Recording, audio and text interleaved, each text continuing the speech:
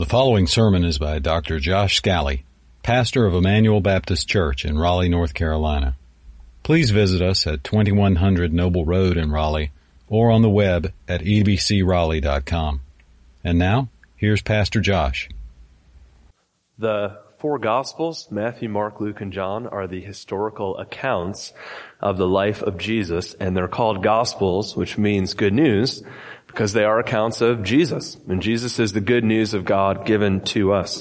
And so in Matthew 1, which is what we're going to focus on today, we get the foundational answer to who is this person, who is Jesus the Christ. And that's a question that anybody would have after reading the 39 books of the Old Testament. Who is this baby that's born Jesus, and why is it good news that he has come? That's the question Matthew's answering through chapter 1 and chapter 2, really all the way through chapter 28, but especially here in chapter 1. And so here's the implicit question he's answering. Who is Jesus? And here's the answer he'll give us on this Christmas day. Jesus is a baby born in a unique way and for a unique purpose. All right, those are the two parts of the sermon today. Very simple teaching this morning. So Jesus is the baby born, first part 1, in a unique way, and then part 2 for a unique purpose. And today we're going to look at God's promise through this uniquely born and uniquely purposed baby, but through the lens of Joseph. And we don't normally hear it through the lens of Joseph, because we normally hear it through the lens of Mary or the shepherds or the wise men. And sometimes Joseph is the forgotten historical figure. So the title of today's teaching is Joseph and Jesus. If you have a pew Bible, it's page 959. Matthew's the first book of the New Testament. You'll want to turn there, and we'll look at the verses that were just read. Joseph and Jesus. And the first thing the text wants us to know about Joseph is really interesting. The first thing the text wants us to know is that Joseph did not father Jesus. Look in Matthew 1, and just notice some of the verses that were not read. Look at the very beginning, Matthew 1, verse 1, the book of the genealogy of Jesus Christ, the son of, the descendant of, David, the son of, the descendant of Abraham. These are very important people to be singled out. These are the key covenants that God made in the Old Testament. God promised a special king through David who would have an eternal kingdom.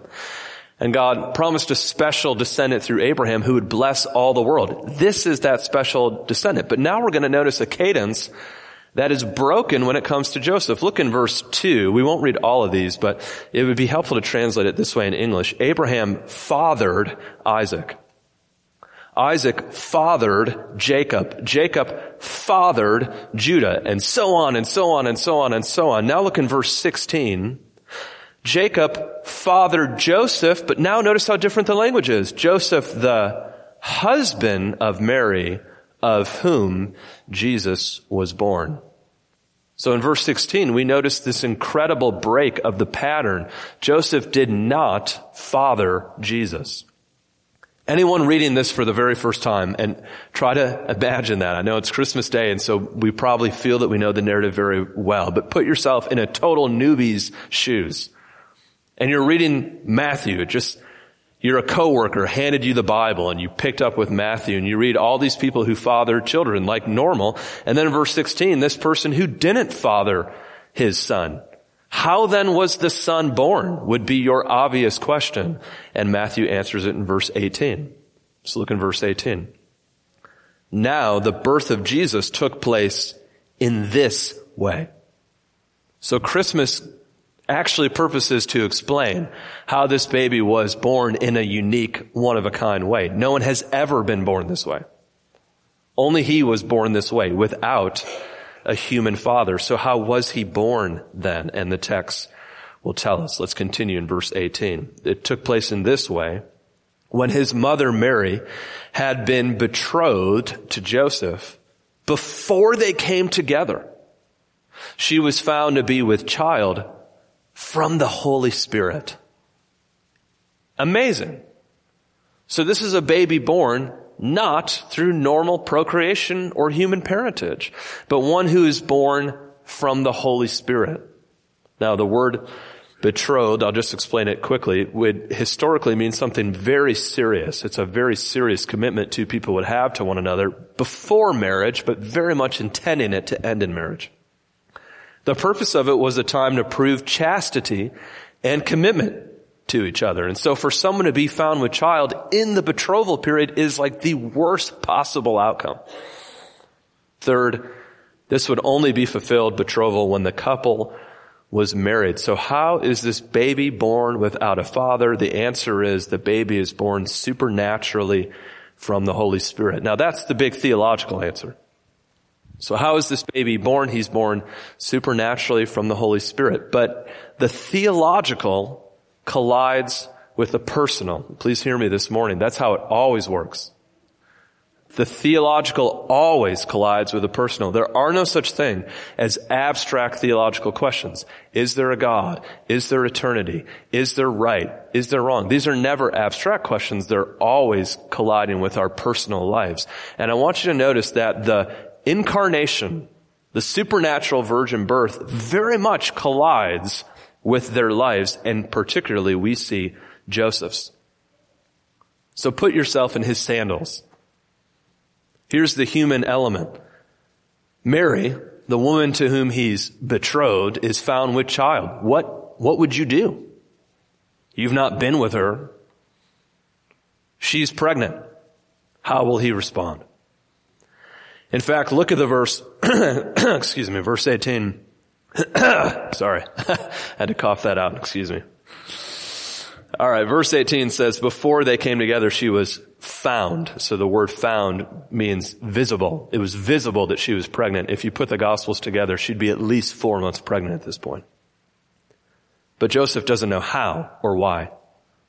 Probably Mary and Joseph haven't even had an opportunity to speak privately about what she has heard from an angel. And so God, in grace, has an angel speak to Joseph. But before that happens, Joseph has to deliberate in his own heart. What am I going to do? So look in verse 19. And her husband Joseph, being, this is important, a just man and unwilling to put her to shame, resolved to divorce her quietly. We see two virtues in Joseph here. First, we see that he's just. He wants to do what's right. He assumes someone has been unfaithful to him, unfaithful to their bond and commitment. So the right thing would for them to not move forward, at least until that's dealt with. But notice not only is he just, but he's also merciful, because it says he's unwilling to put her to shame. Though it was uncommon in the first century, it was possible that someone could pursue the full punitive potentiality of the law. You could push for stoning for someone who was caught in a situation like Mary's. But Joseph doesn't do that at all. He chooses the most merciful and yet just path. He wants to end the relationship in a way that's just, but also in a way that's private and not embarrassing to her. And just as he's ready to do that, verse 20, as he considered these things, behold, an angel of the Lord appeared to him in a dream, saying, Joseph, son of David, do not fear to take Mary as your wife, for that which is conceived in her is from the Holy Spirit. Now Joseph hears what we as the readers have already heard, that this baby was born in a unique way. But again, I want you to notice that the theological is colliding with the personal. The impact of who God is impacting someone's personal life. So first, let me explain why the incarnation. Why was God sent to be born supernaturally of the Holy Spirit rather than through normal human procreation or parentage? Well, 3 reasons. If you're a note taker, I'll give you 3. Here's the first. The first thing that the virgin birth shows us is that humanity's hope had to come outside of, but willing to come into humanity. Humanity's hope had to come outside of, but also willing to come into humanity. That is very challenging to the way we culturally think. We tend to think the answers are within. The most powerful resource is our own selves. If you want something done right, what's the rest of the phrase? Do it yourself. Here the Bible says if you want something done right, you should probably sit down. So this text is actually telling us right up front that humanity's hope cannot come from within humanity. It must come from outside of humanity and yet be willing to enter into humanity. The virgin birth makes clear there is no hope eternally in humanity. Why is that? We know from the beginning of the Bible, God created our earliest ancestors, Adam and Eve, and they lived in ideal conditions. And yet in those conditions, with the presence of God walking with them in the cool of the day, they chose to listen to the deception of Satan, distrust the character of God, and then disobey the command of God. And in their sin, we sinned through them as our representatives, and we have followed their pattern in our own lives subsequently, if we're honest. We too have distrusted and disobeyed God. We too have rejected His presence. And so humanity's hope cannot come from us. It must come apart from the paternity of inherited sin and guilt endemic to the human race. That's why Jesus is born supernaturally. He is not an inheritor of original sin, but instead the head of a new and better covenant. All right, so the first hope had to come outside of us, but now the second, this is the good news. The virgin birth means God has chosen to come to us and for us. Isn't this previewed in the Garden of Eden? After Adam and Eve sin, they hide, but God pursues them. And on Christmas Day, God pursues them all the way. He pursues us into the human race even, so that He can do for humans what we could never do for ourselves. So Christmas means God has come to us and come for us. But the third thing that the virgin birth means on Christmas, not only do we need hope outside of us to come into us, not only is it good news that God has come to us and for us, but it third means that God is literally with us. So Hebrews 4 says it this way: we do not have a high priest unable to sympathize with our weakness, but one who in every respect has been tempted as we are, yet without sin. If you've ever felt like you're experiencing something that God cannot understand, He can actually. He can. There's never going to be a trial you experience or a temptation you have that Jesus cannot relate with. Christmas makes clear that Jesus joins us and actually knows suffering better than us. So first, the question was, who is Jesus? And the first answer is Jesus is a baby born in a unique way. He is God with us, to us, and for us. But now the second answer is Jesus is a baby born for a unique purpose. And now look in verse 21. The angel goes on to say to Joseph, she will bear a son, and you shall call his name Jesus, for he will save his people from their sins. Dr. Charles Quarles teaches at Southeastern, and he's really sharp, and he's written on this passage. He writes, this is the central message of the Gospel of Matthew. Matthew 1:21 is the programmatic statement of the Gospel. That's a fancy way of saying this is the thesis statement of the whole book.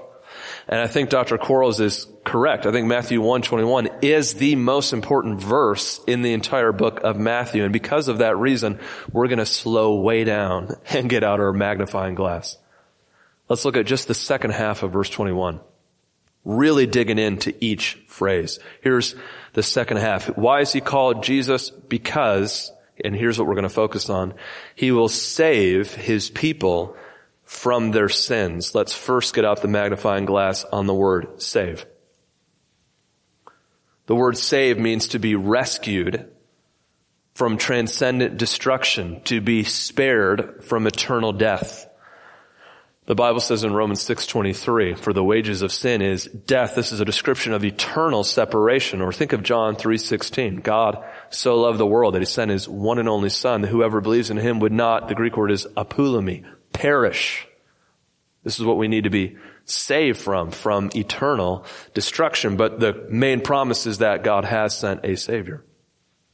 Who does he save? Let's get out the magnifying glass on the next phrase. He will save who? His people.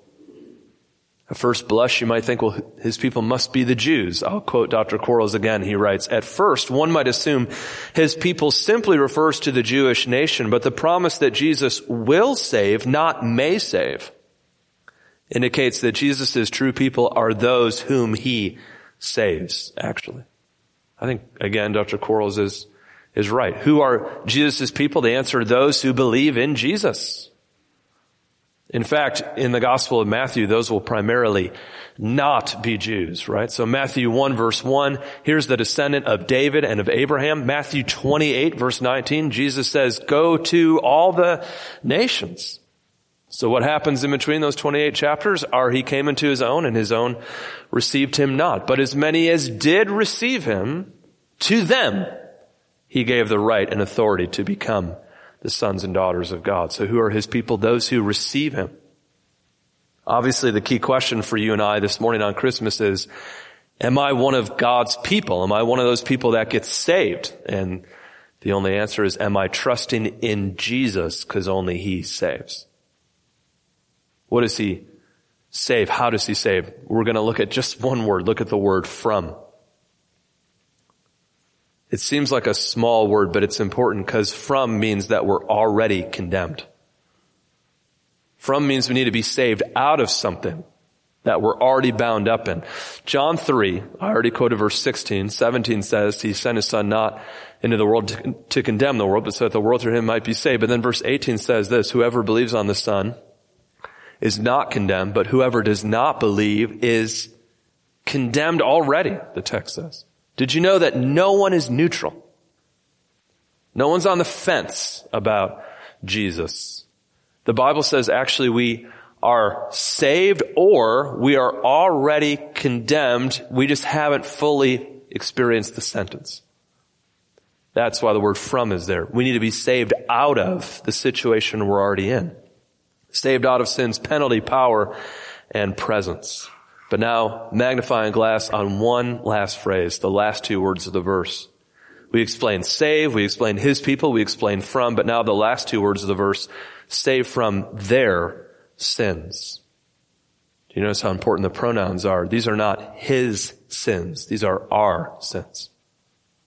Again, the problem is actually in us, and the solution has to come outside of us, but praise God, at Christmas, it has. God has sent Jesus. And he is called Jesus because Jesus means Yahweh saves. And that's what Yahweh is doing through Jesus. Saving us from sin. Sin is in our hearts. Sin is in our culture. Sin permeates the cursed creation like a virus spreading throughout it. That doesn't mean that everything is as bad as it could be. It does mean that nothing is as good as it should be. And so sin affects all of us and everything, but it can be cured and eradicated only by a sinless Savior, and that's who Jesus is. And he's come, and he will come again. He was born to die, and he'll return as king.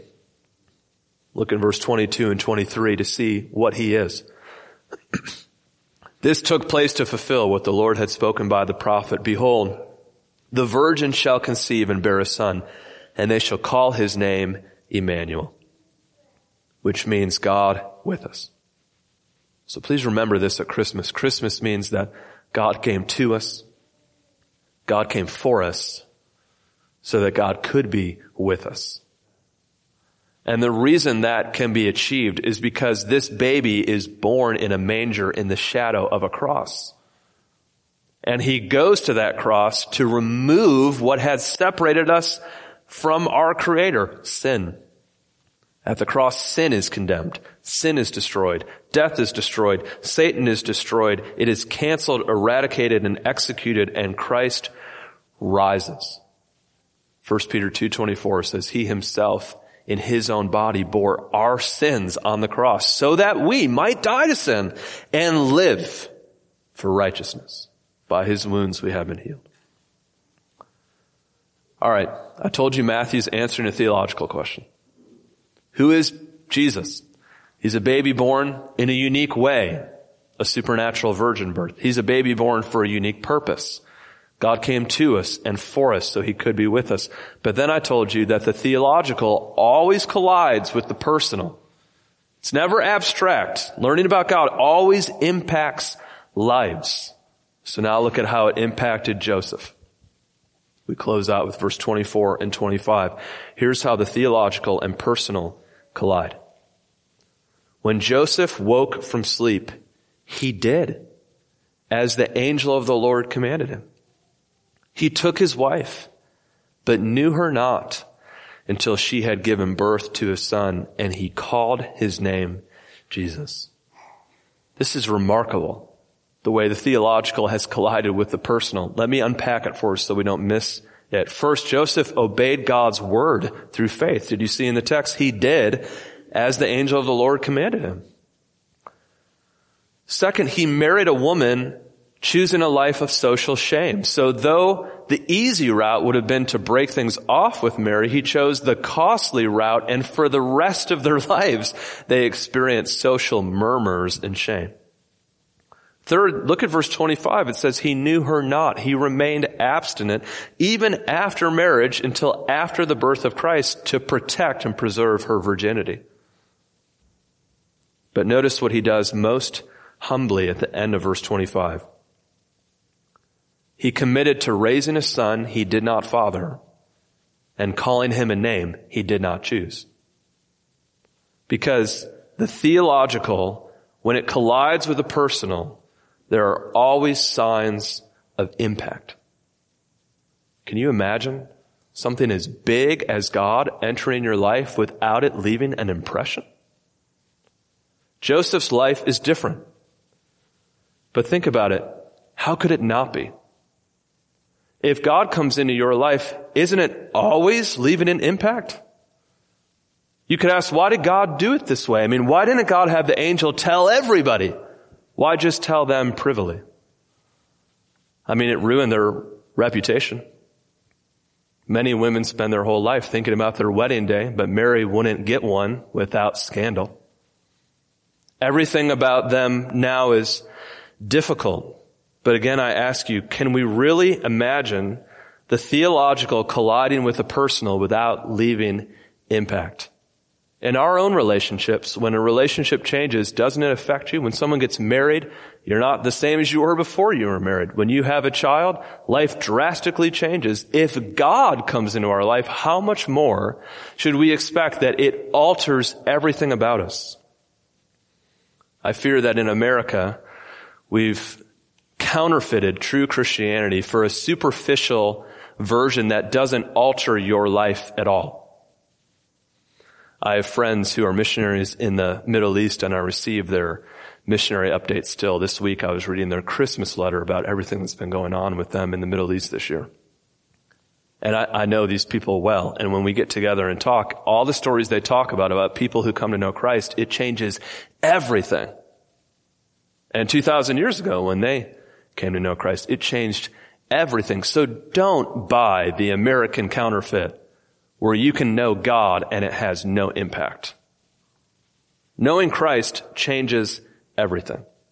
If someone was to object, well, this is unfair. Joseph and Mary now have to endure hardship that they don't deserve.